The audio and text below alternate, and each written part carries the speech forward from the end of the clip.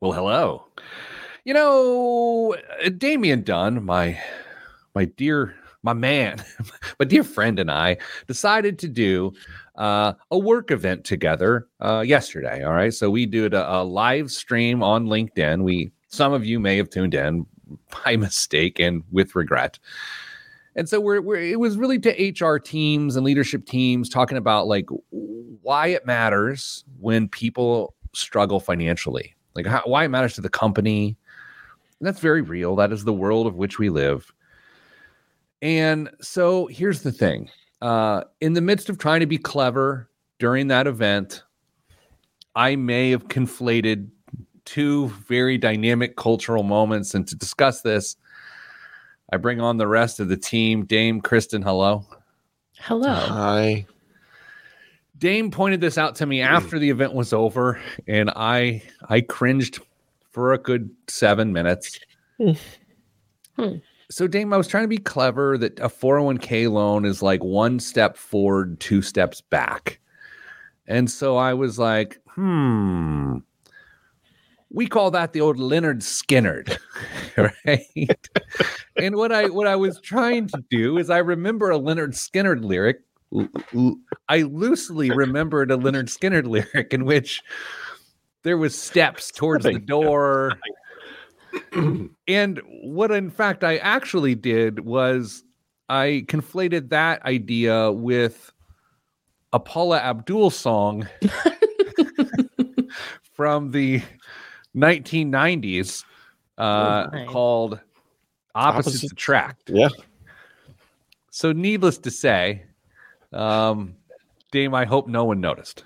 Oh, I'm sure everybody noticed. Well, at least those who have any experience with music from the 70s through 90s. It was embarrassing. Hi, Kristen. Hello. Both you guys were at the office this week. At the same time, no less. Yeah. Did you guys? There was an Easter egg. I don't know if you knew that. An Easter egg buried within our conversation. Missed it. I was wearing a camouflage dress shirt under my sweater. Didn't even see it. Yeah. I did see that. Yeah. Stolen valor. Hey, we have a quick show today, unfortunately. It's my fault, as always. But at the end of this first segment, I do have some athletic news to share with you both. Oh. Yes. Loosely athletic. Did you sign a big contract this week too? Calm down. Okay. Calm down. Jameson points out it ain't fiction. It's a natural fact. He's exactly right. Opposites attract. Kristen, real quick, because this is important. No. Where does your knowledge of Paula Abdul and her moment, what's your relationship with that moment in time? Zero relation. My exposure to Paula is American Idol. Greg recognized the puffin sweatshirt made it in today. Dame, dare I say, and I'm going to use the word hot, but not from an aesthetics, but although an aesthetics, she was the hottest thing in the world. And thing, I mean like act. Okay, I'm not being pejorative here. For a couple of years, no? Yes. Yeah. The story from going from a Laker girl to, having this giant, she was a cheerleader for the Lakers and then turned it into a huge musical career, and then it just kind of all went away. Yeah, it was. But then she was on American Idol. Remember, she was one of the judges on American Idol for a while. Mm-hmm. Kristen, she had Keanu Reeves in one of her music videos. Was I living when those things happened? Okay. Probably not. Show starts in. Kristen starts pulling the "I'm young" card. We move on. Well, we have short show today. 3, 2, 1. This week on the Pete the Planner Show, we answer your money questions. Here's how the show works. You email us as askpete@petetheplanner.com. That's askpete@petetheplanner.com. And I'll be darned. That's exactly what we're doing this week. 3 email questions from, you guessed it, emailers joining me to discuss and to answer these questions. They give the good answers. I'm here for pressing record. Kristen Elanius and Damian Dunn, hello. Good day. Good day. I'm not sure if this is our holiday show or not. We have not talked about the schedule going forward. But hello, happy holidays. Same to you. Fantastic. Here we go. Let me make sure I'm on the right one. Hey, guys and gal, podcast listener here. I'll try to be brief. I'm 45. The wife is 40. Timeout. Granted. Dame, I have learned after 23 years of marriage that if I ever reference my wife as the wife, I will stop the count on years of marriage. Thoughts? Well, here's what we know. They are a podcast listener. The wife is not. Okay. She's about 15 years into an education career. Timeout. You're going through them awfully fast, sir. That could mean she's 15. I don't think so. Time in. And can begin drawing from a pension in as little as 12 years. I am the wild card. I just left a 20-plus year corporate career to get into education. I'm looking to work for 10 more years, and the pension won't provide much value to me. We make about 180 Ks per year. Now, I have about 500K in a prior 401K. Time out? No. It's a lot of Ks. A lot of Ks. I'm no longer contributing to any retirement account aside from mandatory contributions to the state pension. This money is in the most aggressive predetermined set of funds. Very low expense ratios because I worked for an asset management company that very much desired to offer this to employees. I also have about 170K in a taxable brokerage account as well. Do we still contribute $1,500 per month to? These funds are mostly in low expense S&P index ETFs. We've never used a planner or advisor of any kind, though I recently met one through the school district. He is a fiduciary. He thinks a good strategy for some or all of that 401k money is to roll it into a variable annuity, tracking the S&P that has a downside buffer and an upside cap. I must admit, this is all very new to me. Does this seem like a reasonable strategy given our station in life and our goals? I'll paste a link below if this is helpful. Thanks. Interested to hear your thoughts. Austin D. Gonna pretend that last name's Dunn just because. Yeah, he's our brother. Yeah. Kristen, do you want to go first? I have thoughts, and I'm sure Dame does. What do you think? I have thoughts too. When I first read this email, I had kind of a gut reaction, but then I thought to myself, Austin, we might be putting the cart before the horse here, because if the two of you read that second paragraph there, Austin is no longer contributing to any retirement account, but is contributing $1,500 a month to a taxable brokerage account, which is so similar to the conversation we had. You guys, I'm bad at time. Last week, the week before, I don't know when it was. But why are we not contributing to retirement accounts right now?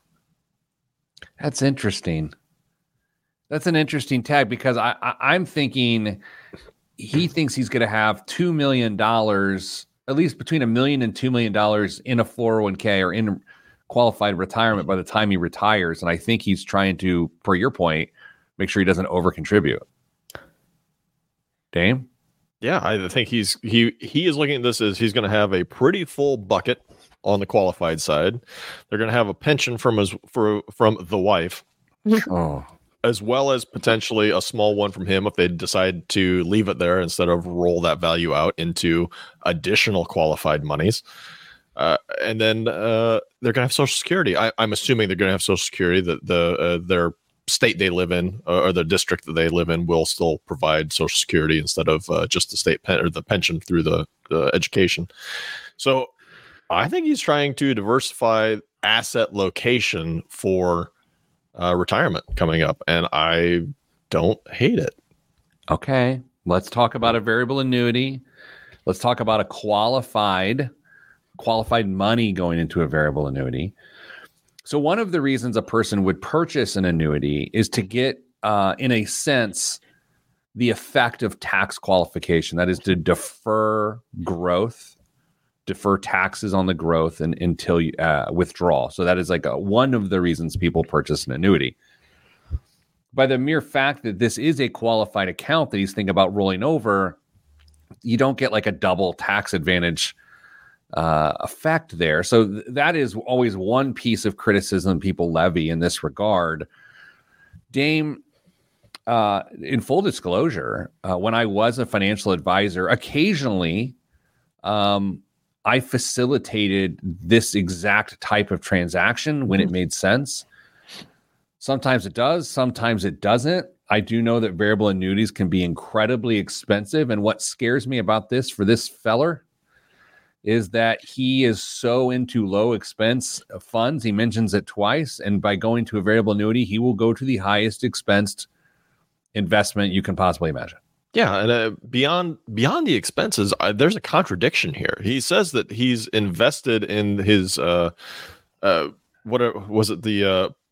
most aggressive predetermined set of funds, but yet you're going to track the S&P 500 and cap it. So you're very clearly comfortable with some risk tolerance. You've got plenty of time between now and retirement. You're going to end up costing yourself return over that time period if you're going to keep yourself constrained to a range of returns instead of just letting the market do what the market does.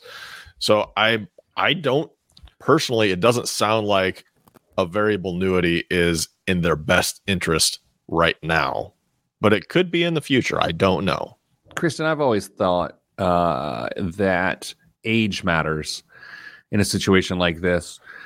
To Dame's point and to my point about age, if this person was 55 and had a conservative to moderate risk tolerance, I could see this. But at 45 and the wife being 40 with so much time to recover and being aggressive, how much do you take into account that they're only in their 40s?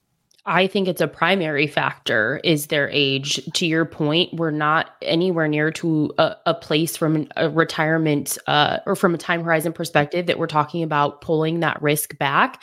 And then something else as kind of part of that end of that conversation is it always kind of gives me pause. And we weren't there to hear the context of this, but when like the summary of the conversation is this person is a fiduciary that we met with at the school for an hour, I'm like, the buzzword there makes me a little anxious. Like, why are we just throwing that out in a 1 hour conversation about an annuity for a 40 and a 45-year-old? I'm going to get myself in trouble here probably with friends, Dame.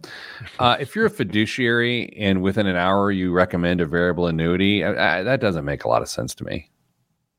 You would have to have some very, very strong indicators, I would think, to make a recommendation of a variable annuity in that time period. Chris, yeah, like let's get a little more pointed here. Do you think this person's a fiduciary? Yes, but not their fiduciary. Dame, do you think a fiduciary would recommend a variable annuity for a 45-year-old? In maybe a very certain circumstance, but everything that's been shared here seems that may not be the case. So, Austin, here's the thing. We don't know all the details. This fiduciary you met with might know more of the details of your life than you've shared with us. But I would say the three-headed monster that is the Kristen & Co. doesn't love this one. Is that fair, Kristen? That's absolutely fair. Dame? 100%. Great. Whew. Let's take a break. Coming up after the break, an email question that involves weddings and bachelorette parties. I'm in. I'm Pete the Planner. I can't wait to answer this question. All right. I don't know. I mean, you can't use the F word for a 45-year-old and all of a sudden you're getting a VA. I just that doesn't make sense. In an hour or less. How many variable annuities do you think that guy, that fiduciary, I don't even know if it's a guy, that fiduciary recommends to teachers at that school because they're comfortable with the idea of annuities and pensions? Via 403Bs and yes. Yeah. Mm-hmm. Pretty frequently. Yeah. Lovely. You know, I'm going we don't have time. We just really don't have time for this. Okay, so let me just tell you my story.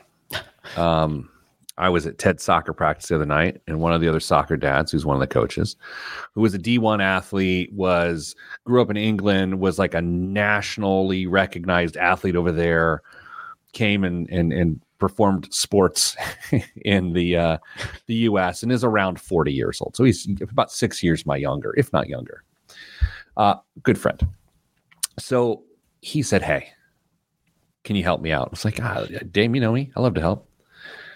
We need another player on our men's soccer team, indoor league. I was like, yeah, absolutely, I'm in. Dame, I love soccer. Love it. I love football. The beautiful game. Here's the problem. Never played. I've coached. I have cleats, boots, if you will. And it's a 30 and older league. Oh, you are going to get run into the ground. So, and it's also worth noting, I am in the worst shape of my life. I went home and shared this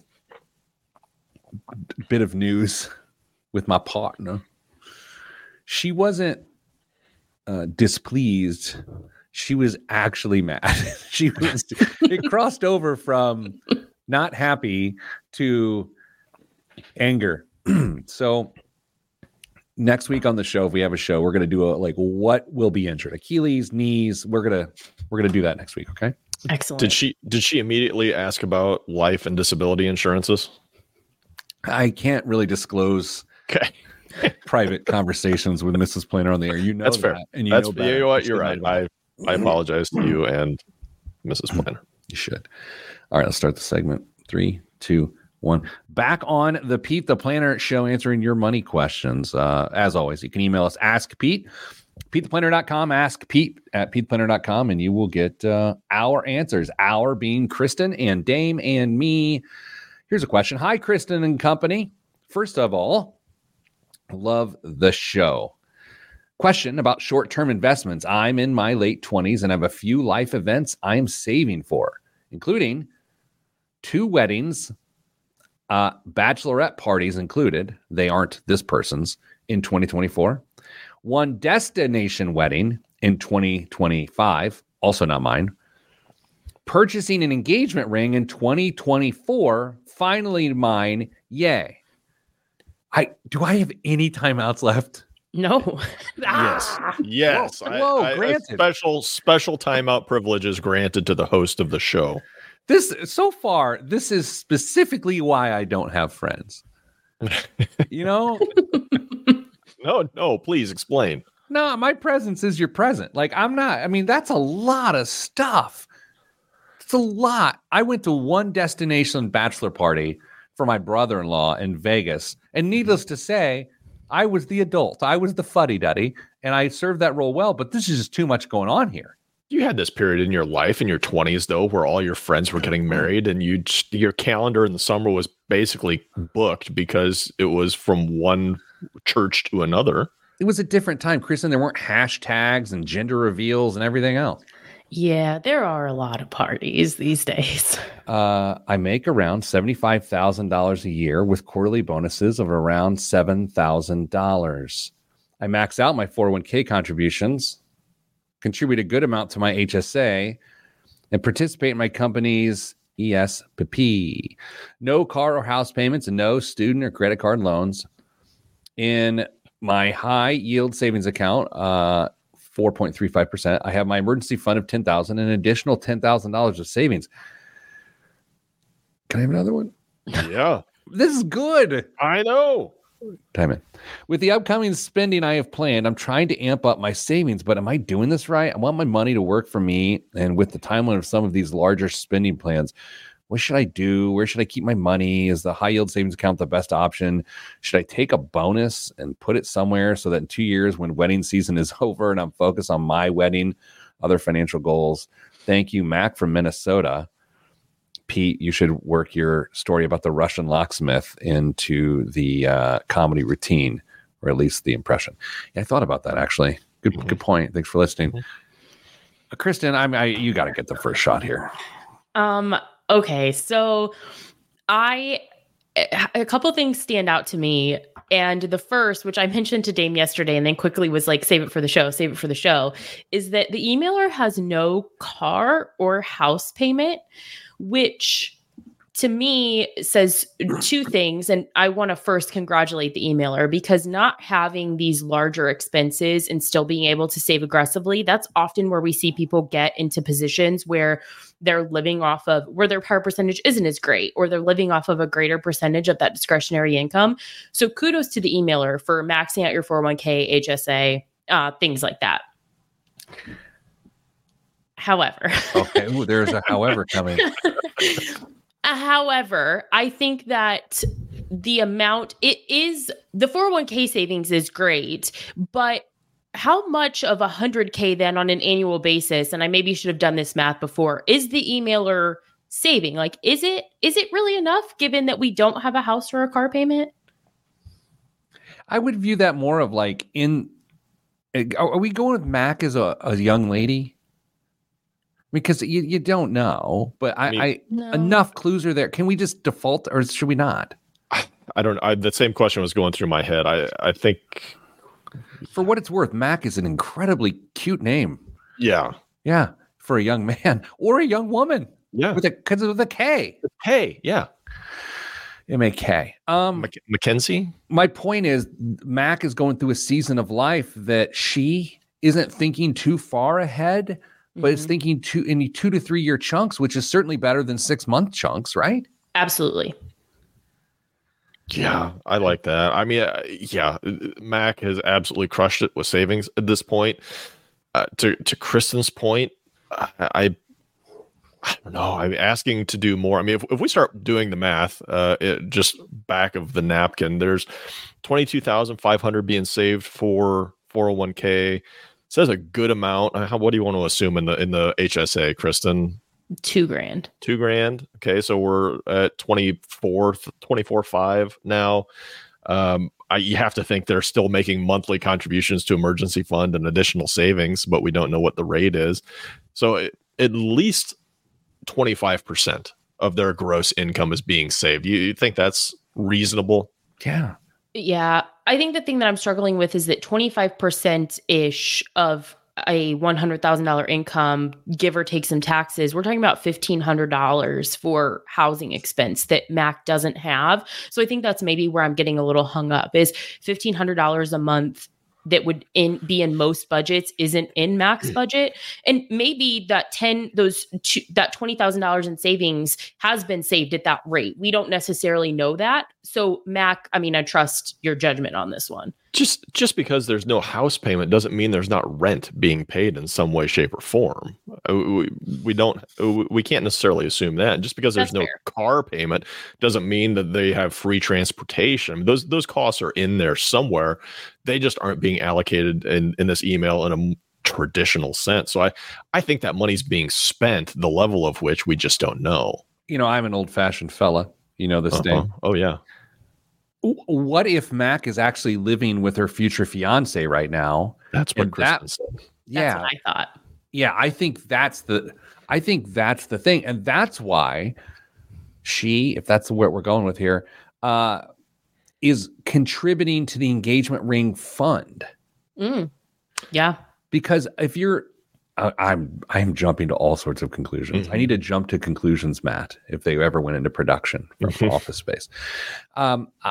I think if they were living apart and they were still in that level of courtship where they're trying to figure out if they're getting married, they probably wouldn't save for a ring together. But when you combine the fact that she doesn't have a house payment and she is participating in the engagement ring savings, I feel like they live together, and that is why their household income is much higher than 100.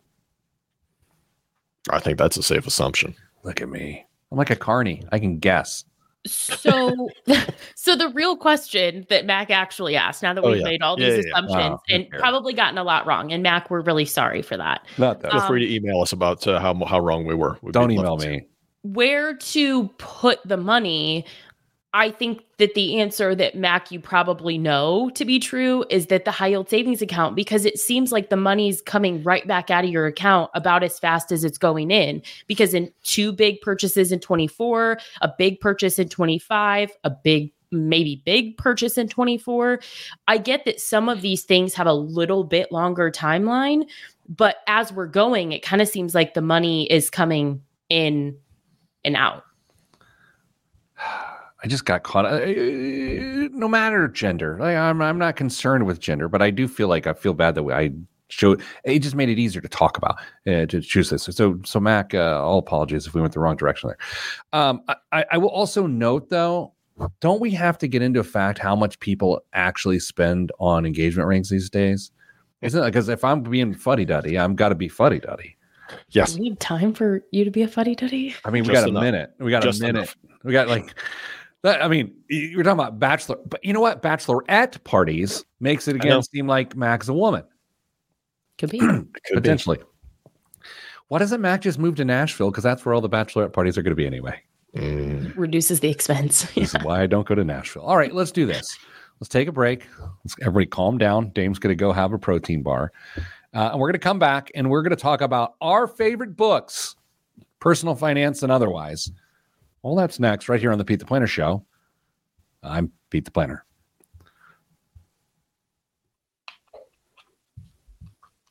You guys didn't see me coughing, so you guys can talk while I offer silence to the crowd. Thank you. Sorry. Both Mary Lou and Rick thinks Mac are, my gosh, my conjugation is just garbage these days. Both those folks think Mac is a guy, but I don't want this to be the thing, though. You know what I mean? Yeah, it doesn't. Who cares? It doesn't really matter. Mac, I just don't want to offend you. I love you either way. I don't really care. I think it's a girl, though. I think it is too. I think Mac is short for Mackenzie. I do too. I'm going to Google Mackenzie in Minnesota and see what we come up with. If you just didn't picture the cat meme, Yeah. the cat. Yes. Okay, let's just keep it rocking because I literally cannot be late or I will get fired. Okay. The thought of that. Yikes. Okay, in 3, 2, 1. Back on the Pete the Planner Show. Emails coming out the wazoo. Dane, where is the wazoo? We can talk about that off the air. Good day, Pete. Ouch. Looks like you're on your own for this one. Longtime listener, occasional emailer here. In your December 1st show, you and Dame were talking about the quotes of the late Charles Munger. One of those mentioned was about having an avid reading lifestyle, to which you echoed that same sentiment. That got me wondering, what are some of your personal favorite books or proverbial must-reads amongst you, Dame, and Christy? Looking forward to hearing the responses. Todd, P.S. At this point, I'm convinced your epitaph will read, ask my family about the 2.5% mortgage rate I once had. True. Dame, what did I say in pre-show today about my mortgage? You have to go pay it. Make sure that you had time in your calendar to go pay that bad boy today. In person, baby. Oh, my. Who wants to go? Or do you want to go round robin? Like we'll just offer one and keep going. But I have a list. Gee, many Christmas, Kristen. Have you heard of a Kindle or like Audible? I have one of those too. Mm-hmm. These are just the physical copies that I have. I don't want to get distracted, but we're on the air, so it doesn't matter if we're distracted. Yeah. Do you guys know when the earth runs out of wood? No, I've done that. I've done them. No, you haven't. I had a weird night. No, I have. I had a weird night like 2 weekends ago. You know what I mean by weird. Yeah. And so I started going like, when are we out of trees? Because I was drinking some whiskey. And was Doug there? No, Doug was not there. I was drinking some whiskey and I thought, this is really nice barrel aged. And I was like, man, bourbon's really popular. Where are they getting all the wood for all these barrels? Yeah. We're going to be out of wood soon. So then I did some research on when the planet could theoretically be out of wood. Before we get into our book list, I want you each to take a number of years in which we're out of wood. I mean, is this all things considered? Like all things considered, like our use of and the replanting and yes, everything. Okay. Oh my. Yes, replanting is included. You're gonna make me guess 2 different things on this show today. Yeah. They're both gonna be terrible guesses. Dane, where are you at? 5,000 years. Okay, Christy. Oh, half that. Christy is much closer. 300 years we're out of wood. Whatever. Not Whatever. true. No, and this isn't like a conservation thing per se. That it was on the internet. So just Yeah, take that who with a grain of funded that? Yeah. Kristen, what's your book reading list of which you're contributing to possibly being 250 years? My first one that I have is probably, I think you two both love it. It's kind of finance related, is Freakonomics. That's one of your like favorite of all time. Yes. Well, I mean, they have to be like this is a personal finance show, so I feel like there has to be some degree of. So I can't bring up my Danielle Steele novels. Probably not what the emailer was hoping for. Okay, so Freakonomics, Dame, you want to go? I don't have it because it's on a Kindle, but The Geometry of Wealth by Brian Portnoy, I thought was really good. Talks about happiness and finances and how everything fits together. Geometry of Wealth is a pretty darn good read as well. If Dame and Kristen could plug their ears just for a quick second, so I can just talk to the listener. If neither of them say one of the dozen of books that I've personally written, this may be their last week on the show. Okay. I'm going to sort of how did you know to unplug your ears? Ha ha ha! I caught you. Busted. Sorry. I'm deviating right off the personal finance track and going more business memoir style. Shoe Dog by Phil Knight. It was the story of the founding of Nike. I've read it 3 times. It's really great. Have you ever listened to it? Yes, absolutely. Yeah, I really enjoyed the audiobook of that. Kristen? This one, The 4 Tendencies, is one of my like all-time favorite books. It's about how we need accountability, whether that's by external or internal expectations. And I think it's really telling when it comes to like how you need to find motivation and how to hold yourself accountable. For me, for example, I'm going to show up for other people before I show up for myself. So it kind of gives you like tips and tricks for how to get you to do the things that you know you need to do. Great. Gretchen Rubin, Dame. This one goes into, it's also outside of the world of finance, but a lot of it can be applied to your financial life. And there are a number of books like these. This one happens to be The Power of Habit by Charles Duhigg. Pete, we've gone through that one together, but I mean, you could easily slide Atomic Habits in there, which has been wildly, wildly popular. Very, very similar in goal of all those books, but they're just so well written and make everything seem so attainable that they're very well worth your time and your dollars to buy them. If it's not completely obvious, I don't actually read personal finance books at this point. So I am going to just keep going on my list. Empire of Pain by Patrick Radden Keefe. It goes through the Sackler family, discusses the founding of Purdue Pharmaceuticals and OxyContin and all of that sort of thing. It's incredibly good. Anything by Patrick Radden Keefe is amazing, is absolutely amazing. And I'm going to double up. I also love Kitchen Confidential, which was Anthony Bourdain's first book. Love that book as well. Kristen? In the Facebook comments, Jameson brought up The Millionaire Next Door. Jameson, I will give you The Millionaire Next Door, and I will up you Millionaire Women Next Door. This is on my TBR. It's my to be read, because this book, when it was written, 92% of the millionaires that they interviewed or that they talked to were men. So 7 years, I think, or 10 years later, they came back and wrote a book about Millionaire Women Next Door, which is on my to be read. That's cool. I didn't know that. That's great. Nice. Dame? This is a classic. You can find it on bookshelves everywhere. 60 Days to Change by Peter Dunn. Yeah, I mean, it is absolutely life-changing, and make sure you it looks like I didn't make it all the way through this one. Maybe it fixed you in less than 60 days. That could be. That's what people are saying about it. Yeah, it's 30 days to 60 days to change. Dame, what's your real one?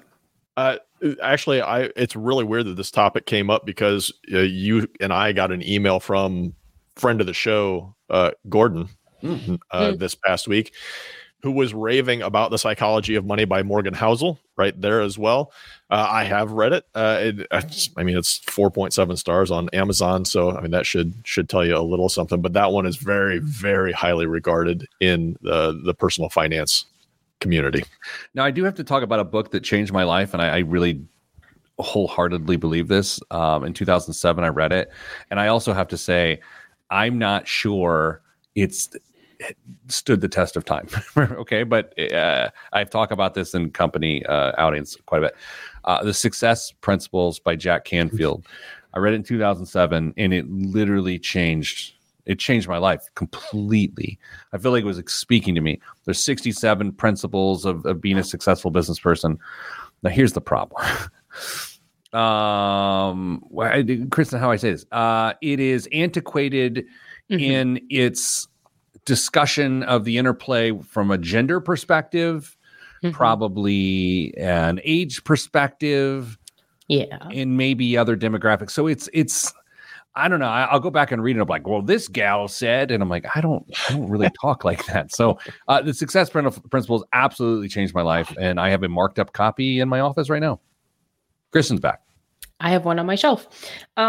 This book we read as a team, Get What's Yours. I will say that it's hard to get through, but if you're someone coming up on Social Security, this book has so much information in it. Finally, Dame, last one's yours. I will say a one-page financial plan by Carl Richards, or there's another one that's pretty good. I Will Teach You to Be Rich by Ramit Sethi. That is also very similar in format, but very good basic personal financial plan stuff in there. We did it. Great. Fantastic. Kristen, congrats on not saying any of my books. That seems like a weird choice. You're welcome. All right. Coming up after the break, biggest waste of money of the week. Purchasing my books and the news right here on the Pete the Planner Show. I'm Pete the Planner. Gutsy.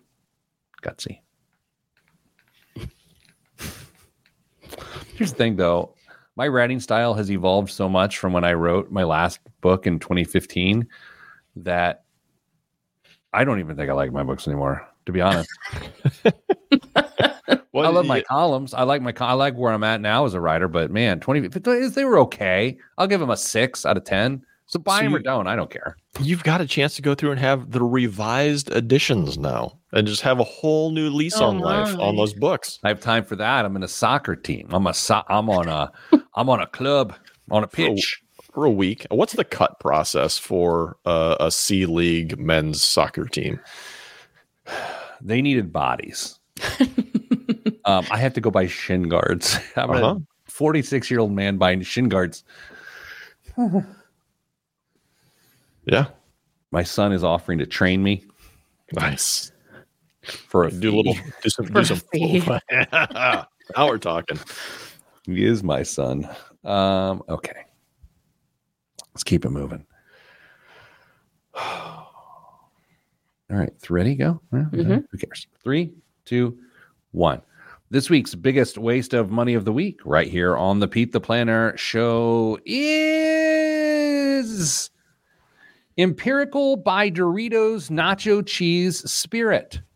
Empirical is known for its inventive, unusual spirits. Perhaps none are more unusual than this collaboration with Doritos. Crafted using a vacuum distillation process, this surprisingly clear liquid claims to taste just like the snack food staple, with initial flavors of umami and nacho cheese giving way to the corn base and a salty finish. While Empirical includes sipping it neat in their recommendations, we find the nacho-tinged takes on the margarita and Bloody Mary far more plausibly palatable. Bottled at 42% alcohol by volume in a 750 milliliter bottle, it will be available in January at select retailers with online pre-orders open now. You can buy it from Empirical, direct from Empirical. Kristen, nachos, booze. This is nacho bottle. Yeah. My bottle, nacho bottle. Okay. No one likes nacho cheese Doritos more than me. I have Doritos and cottage cheese for lunch more often. Oh my God. Never eating again. That's what I needed in terms of my weight loss journey. Some people go with Ozempic. I just needed that phrase. Thank you. I'll never eat again. Together in a bowl. So, like, do you mash them up and then just spoon them? Absolutely, I do. And if you have never tried it, I don't want to hear your negativity. That's terrible, Kristen. It's delicious. However, I don't want to drink nacho cheese Doritos. So whatever the price is too much, but I'm going $57. Dame, I somehow dislike her now. That was so gross. And look at all the comments of affirmation to this culinary delight streaming in from the Oh, there aren't any. I was like, wait, no. Delicious. I'm supposed to guess now on this abomination. I agree. Whatever it is too much. Christy gave a great guess. I got to be honest. Price is Right rules? Sure. You said 57? Yeah. I did. 58. What? 65. Dame wins. Yeah. That's a bet there. Dame, what's in the news this week? The Federal Reserve has two mandates: inflation and unemployment. And for 2 years, it seemed as if only the first mattered, raising interest rates so steeply that it knew it was courting recession. This week, it pivoted. Pivot. You're getting, quote, you're getting now back to the point where both mandates are important. Fed Chair Jeremy Powell, that's Jerome, we call him Jeremy in our club, told reporters Wednesday after the central bank's meeting, we'll be very much keeping that in mind as we make policy going forward. Yeah, that was a quote because I wouldn't have said it that way.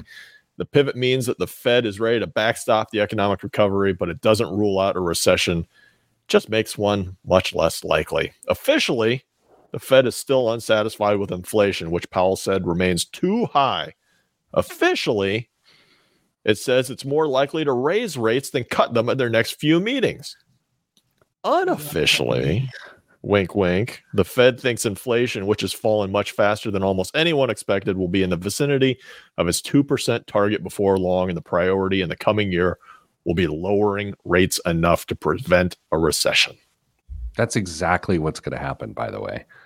They are going to lower the rate twice in 2024. I can't say the G word. Dame says 3 times. 3 times. Kristen? I don't know. You guys, this news cycle makes me tired. Well, I mean, maybe it's all the cottage cheese and Doritos. Yeah. I haven't had lunch yet today. Dame, do you believe... Okay, this is going to get controversial. Do you believe the Fed succeeded in tamping down inflation this time around? You did not want that question. No, no, I don't. I think they tinkered with things way too much, and it potentially could have come under control much faster had they let the market do its normal thing. All right. Kristen, do you think the Fed succeeded?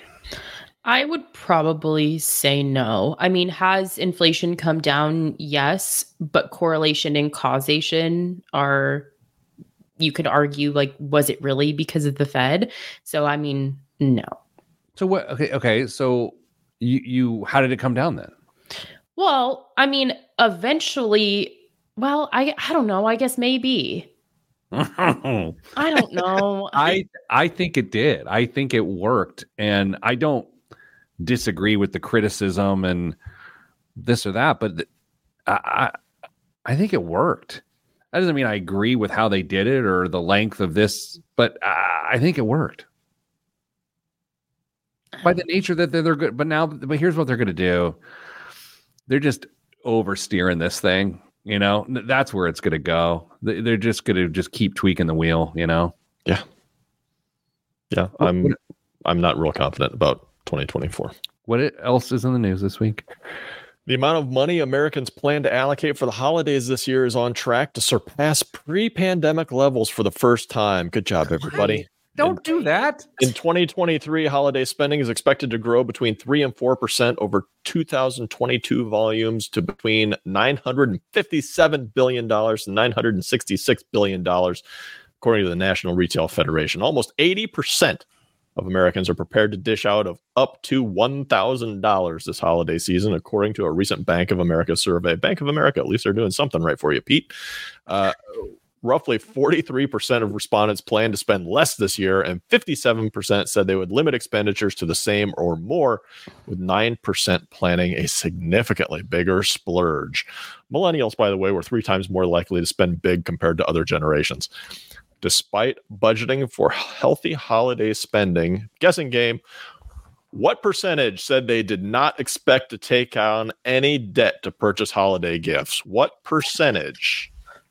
Here's the thing. It's going to be something like 65%, but they're wrong. That's the rub. Dan? Right. Fine. 70% said that they did not expect to take on No, I'm sorry. They have no idea what they're talking about. Right. Kristen, did you spend more this year than you did last year? Yes, I did. Dame? Yeah, I did. So did I. Yeah. I think also at stage of lifetime, Kristen said this one out. As our kids get older, Dame, like the things that they want and whatever, they just get more expensive. It's like, oh, I'm going to get Percy from Thomas the Train. It's $7. It's like, no, I don't think so. Yeah, it doesn't work like that anymore. No, unfortunately, it does not. They you can't even go buy a nice sweatshirt for them anymore without spending, way, way, way too much. When I was a boy, we made our own sweatshirts. We just got cotton.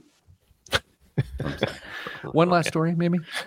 Inflation and rising costs are pushing an increasing number of Americans who have already retired back into the workforce. Here's our feel-good story to end the show. Lovely. Some 12% of Americans said they plan to work again in the new year, with 61% citing rising costs as the reason. Besides inflation, 34% say they plan to return to work because they did not prepare adequately for retirement. Let that be a cautionary tale, 34%. An additional 34% need money to help pay debt. And 34% plan to return because they're bored and need to keep busy. Is this story about intention or about an actual trend that is occurring? That's a trend. You know what? It might be just about intention at this point, because they go on to say Social Security is not covering nearly as much as it used to, and they need some additional revenue to cover ends.